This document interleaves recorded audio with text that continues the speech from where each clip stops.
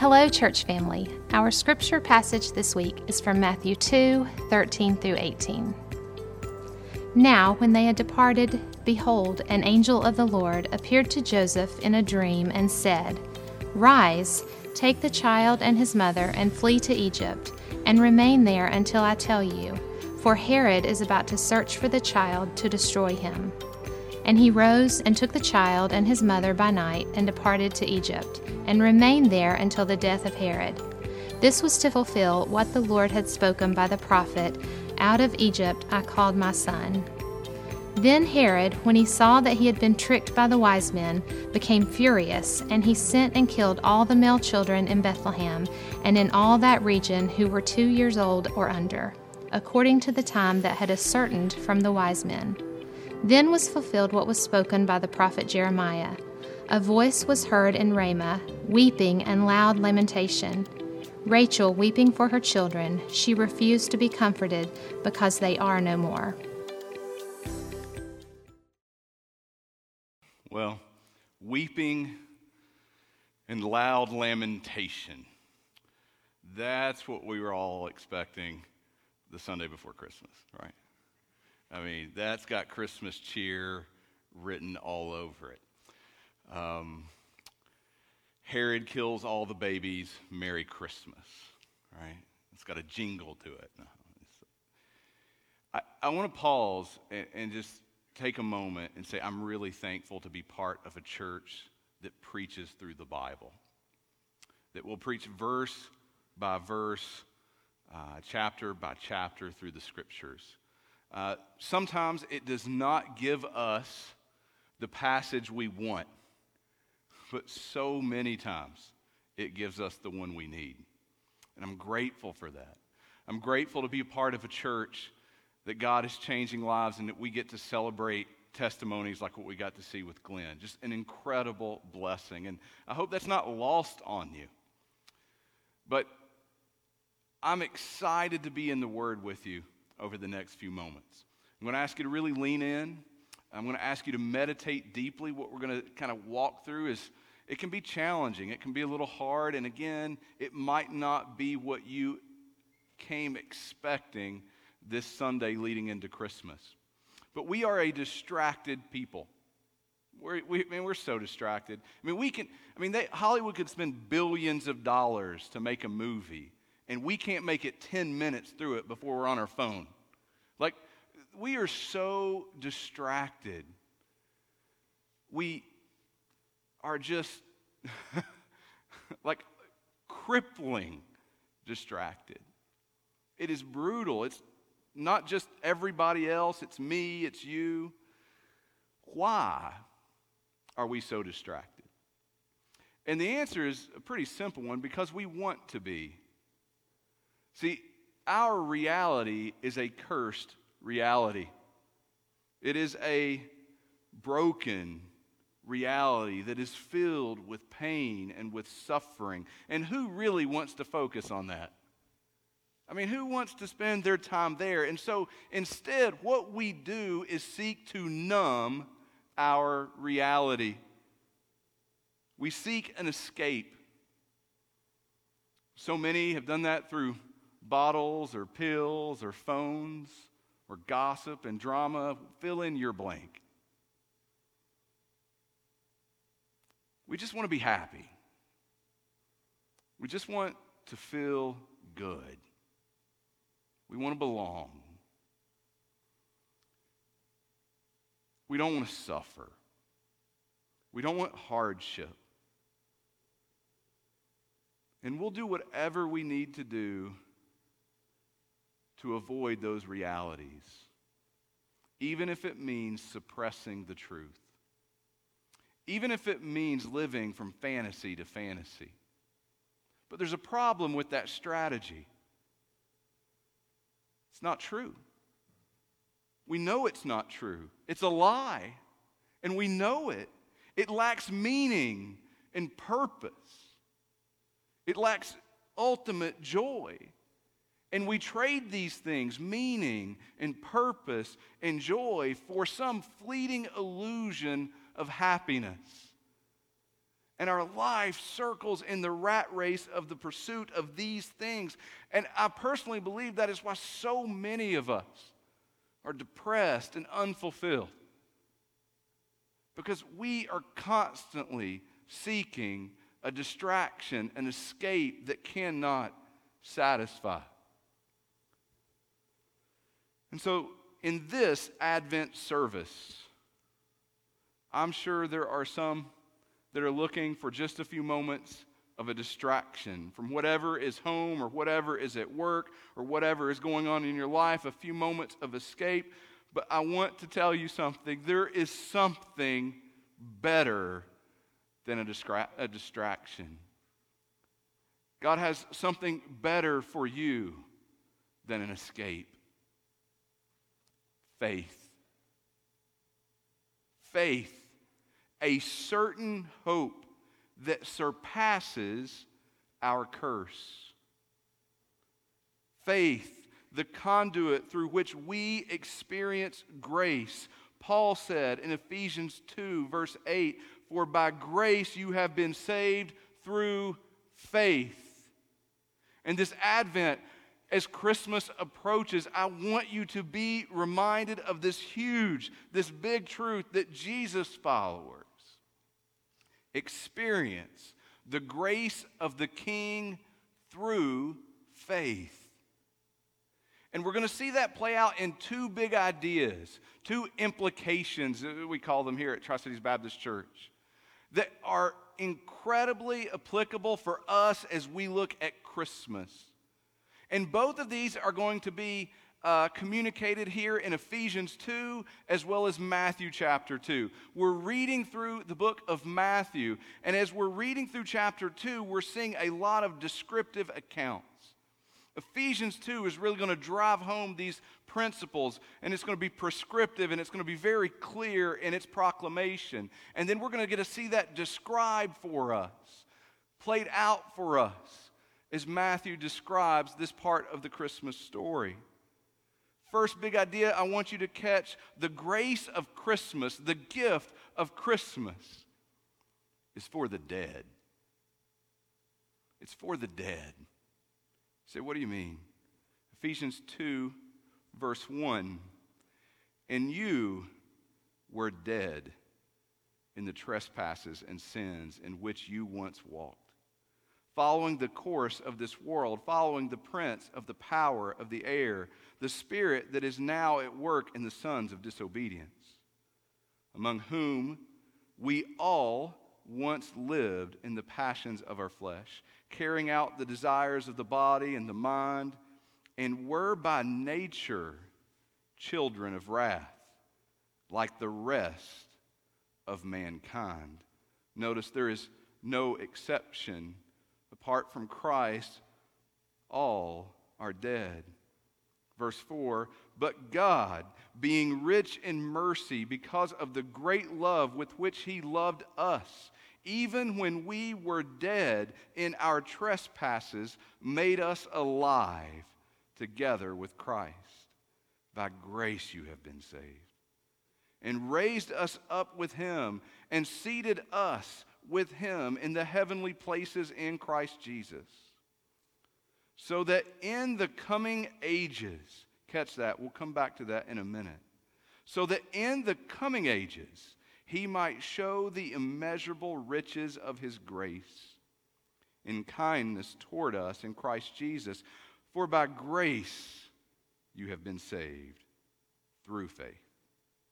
And this is not your own doing, it is a gift of God, not a result of works, so that no one may boast." The grace of Christmas is for the dead. Jesus did not take flesh and come because we needed a little encouragement. He didn't come because we needed a little pick-me-up. Just a little bit better circumstances and our life would be great. He came because we were dead. He came because we were children of wrath, without hope left to ourselves. The brokenness and the evil and the sin saturates us and our world.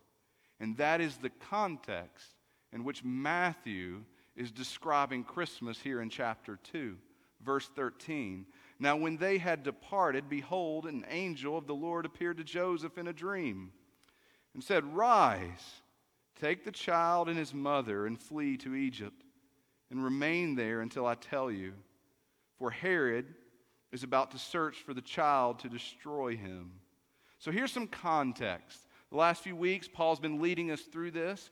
The wise men had came to Herod to find the promised king. Herod did not like the fact that these people would come to his area in his illusion of a reign and seek a king other than him.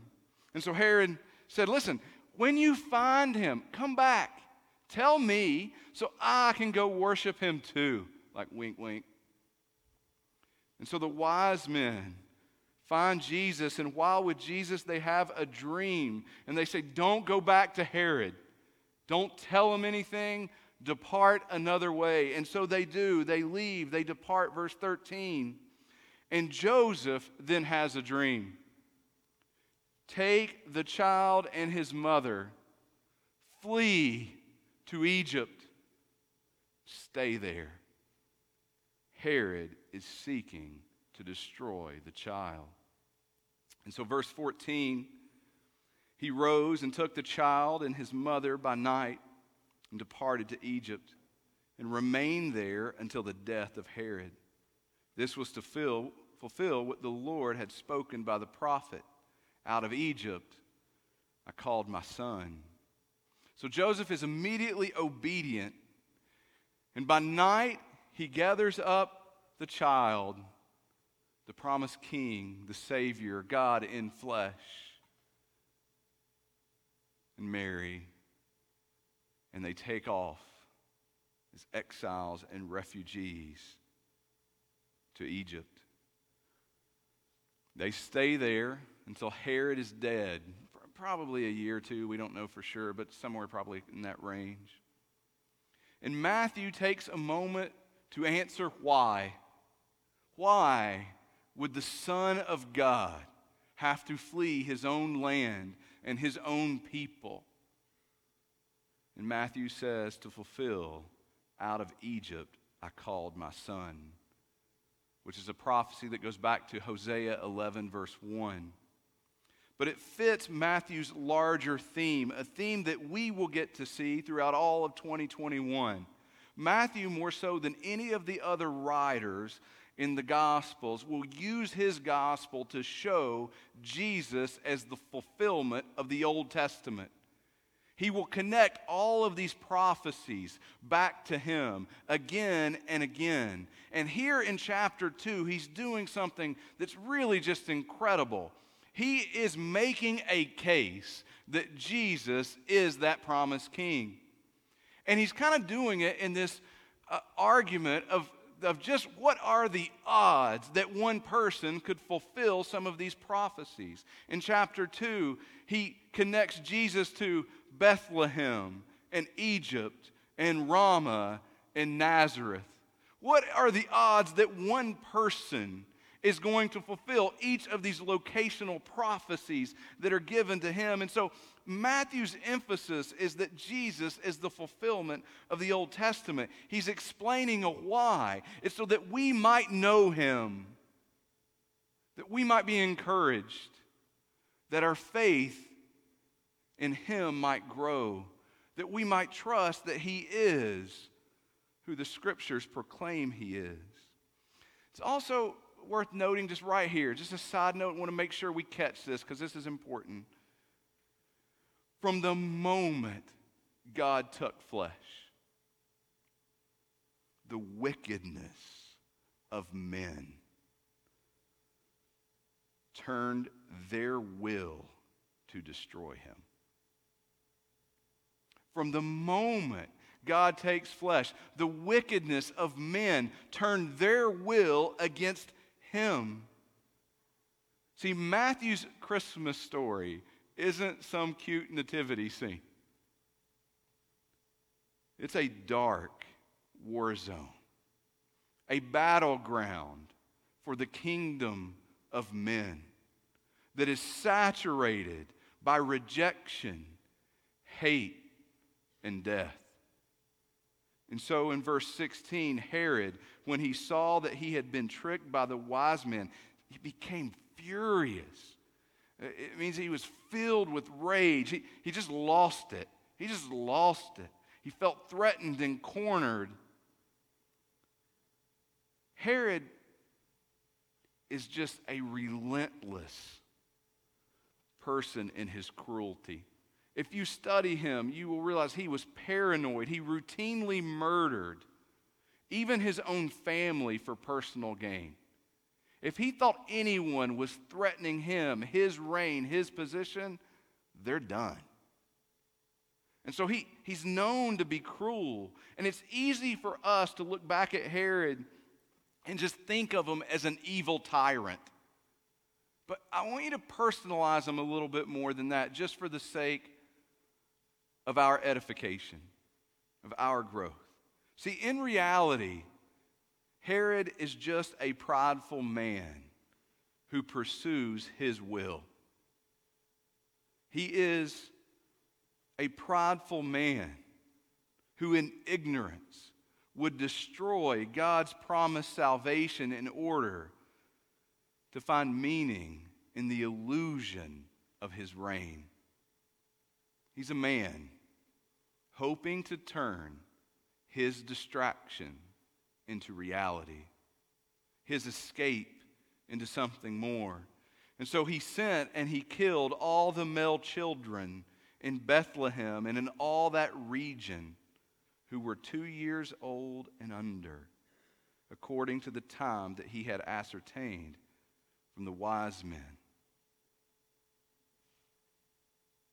I know it's Christmas, but imagine for just a moment that setting. Herod's soldiers going house to house, families scrambling to hide their sons,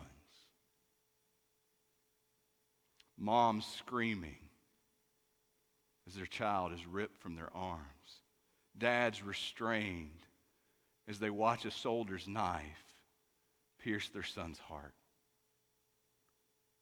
And the sadness and the mourning as they held their sons and watched them bleed to death.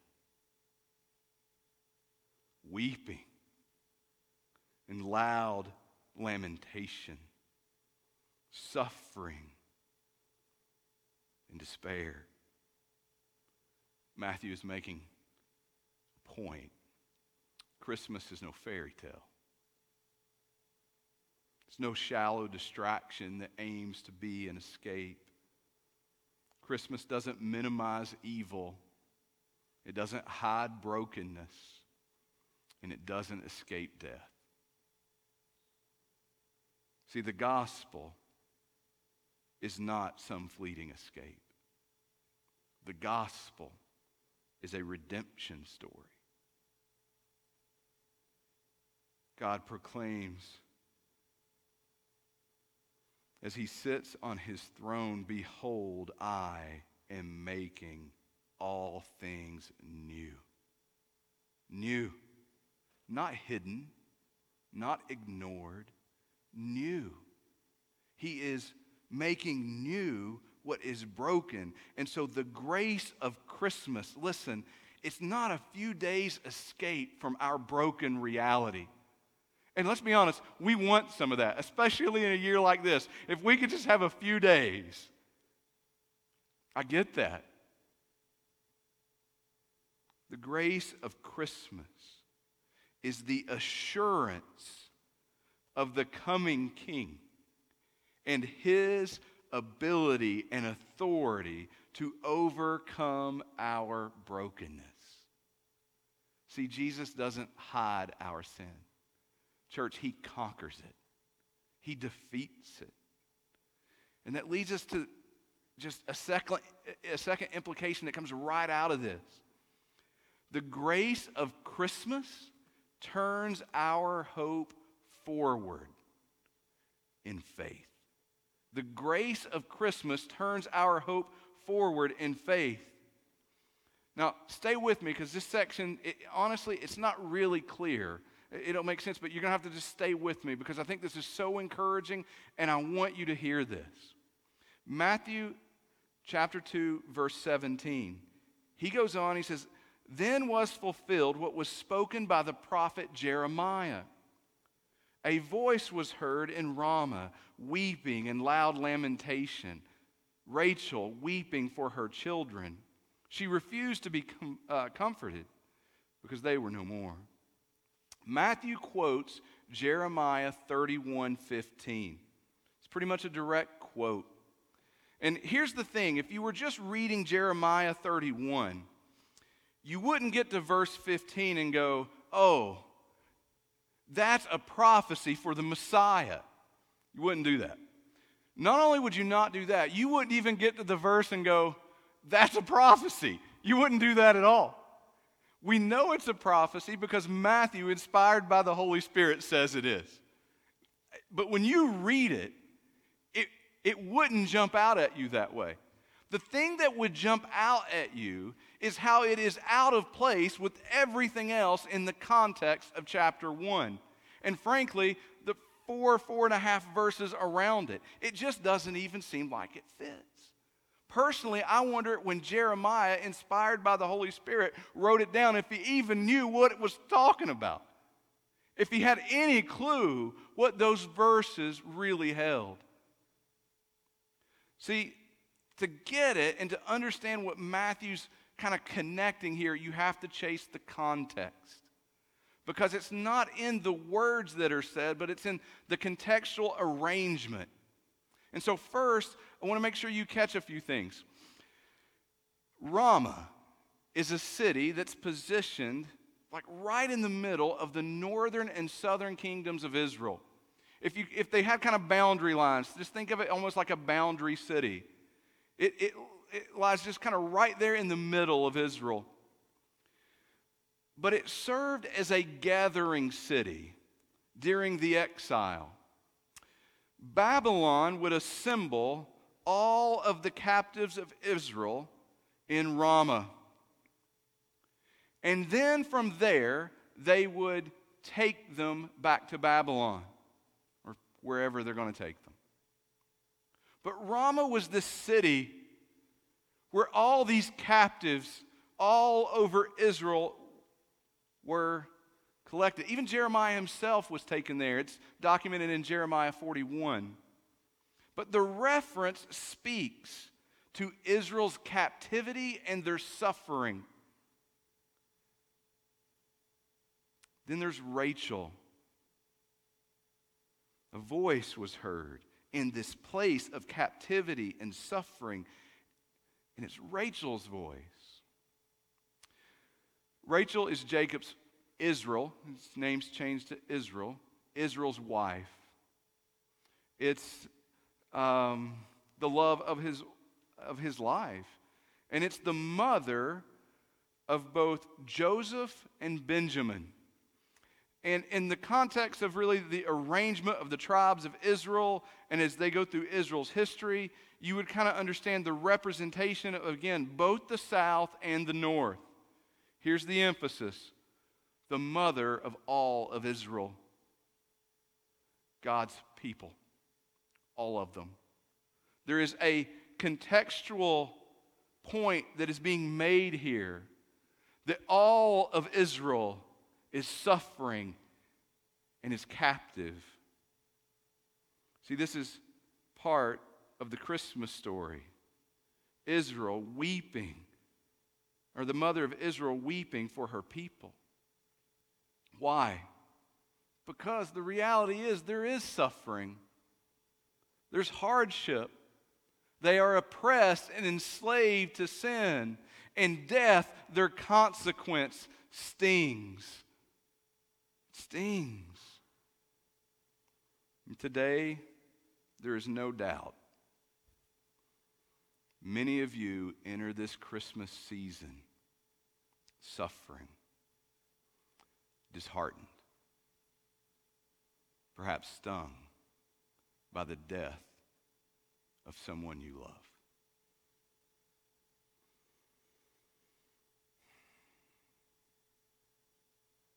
On the outside, you'll smile at the Christmas lights and find distraction and escape in presents and kids and food and candy and all the things that Christmas brings. But on the inside, you're weeping with loud lamentation.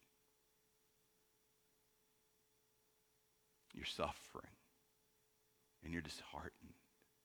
And you've lived long enough to know that this life is broken.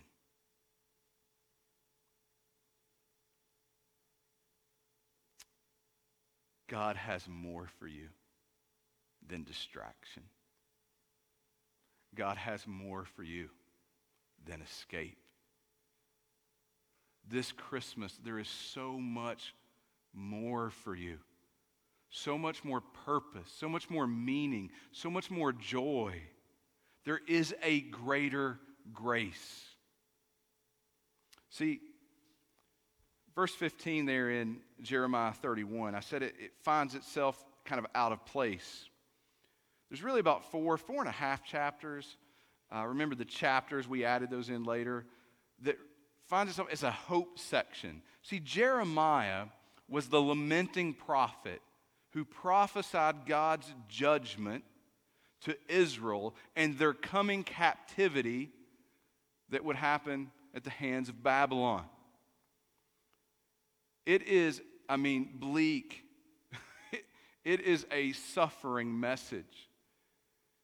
And throughout his entire ministry and throughout this letter, he writes back to the people this incredible prophecy. It is one that is filled with doom and judgment and the consequences of their brokenness.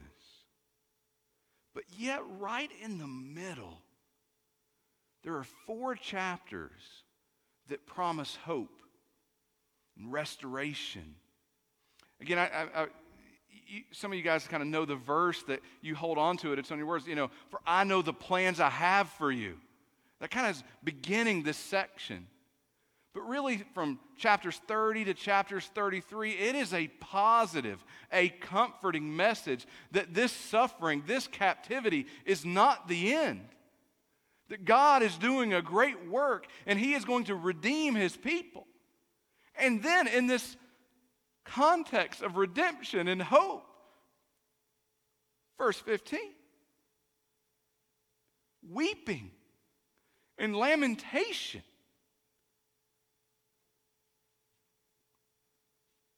And despite their death and their captivity, their suffering, verse 16, thus says the Lord, keep your voice from weeping, your eyes from tears. He goes on in verse 17, he says, there is hope for your future, declares the Lord. Did you catch that? There is hope for your future. Many of us are seeking fulfillment in the hope of today. Christmas, Advent, reminds us the fulfillment of our hope is coming. It's coming. See, the reality, it's a hard reality, but we've got to understand it and we've got to look at it occasionally. The reality, those families, if their children are spared that night, they will still suffer. They will still die. They will still be saturated by darkness and sin. When do you measure the grace of God? Let me give you the answer. In the full glory of His kingdom. The grace of Christmas turns our hope forward in faith. See, Matthew is making a point that Jesus is the promised King whose glory and kingdom will make all things new. That in the midst of great suffering and great evil, He is at work doing something that's going to redeem the world. Find your hope. Find your assurance in the work and the sovereignty of God. In the midst of your deepest pain, you can look forward with hope, and you can experience grace through faith. No matter how bleak it is, because God is at work. As the team comes up, this is how Paul said it to the Romans. Romans 8, verse 18. For I consider that the sufferings of this present time are not worth comparing with the glory that is to be revealed to us. Verse 24. For in this hope we were saved. Now hope that is seen is not hope. For who hopes for what he sees? But if we hope for what we do not see, we wait for it with patience. Here's what that word means. With steadfast confidence, with assurance, with faith. With faith. See that's emphasized back there in Ephesians chapter 2, verse 7. Remember, so that in the coming ages He might show the immeasurable riches of His grace and kindness toward us in Christ Jesus. So how do you respond? How do you respond to such a testimony of the sovereignty of God at work and such a call for faith? First, set aside your distraction. Set aside the desire to just escape for a moment and put your faith in Jesus. He and He alone can make new what is broken.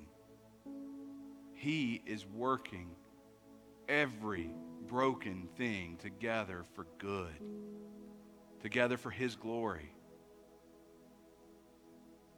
We find our hope by setting aside our distractions and giving our faith to the promised King, to the Savior of the world, to Jesus.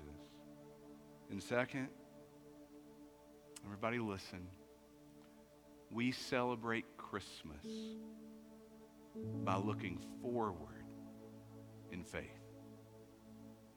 Jesus is coming again. He is coming again, and He will make all things new. He will complete His work in you that has been declared, that you stand before God righteous and just and holy.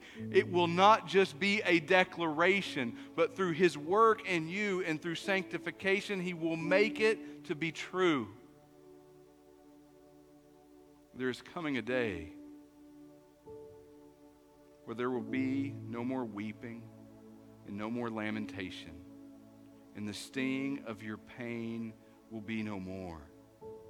The restoration of our brokenness will proclaim His glory for eternity. That day is certain. Let us look forward in faith and live in the grace that faith gives us. That's what I hope for you, my church family, this Christmas. That you wouldn't just find a few days of escape, but that your faith would grow, and that you would look forward with a hope that surpasses any hurt and any suffering that you bring into today. And that you will be able to experience a new measure of the grace of God this Christmas. pray with me? Heavenly Father, you are redeeming us and calling us to yourself. And so, Father, I ask you, I plead with you, reveal yourself in such a way that through your Spirit, our faith might be established and grow this Christmas. If there's someone here who has never turned over their life in saving faith and acknowledged that while they were dead in their sin, you loved them enough to send your Son to pay the penalty, to pay the consequences for their sin, that through faith they might be redeemed. Lord, I pray that tonight, I pray that as they watch this, they would respond in the faith you are due. And Father, for those of us who have established faith in you, Lord, grow our faith. Forgive us for our distraction. And may we celebrate Christmas not just by looking backward or by looking at the things around us today. May we celebrate Christmas looking forward in faith with a hope and assurance that cannot be shaken, that will bring us grace today. Lord, I pray all this in the name of your Son, Jesus, our Savior, who we celebrate this Christmas. Amen.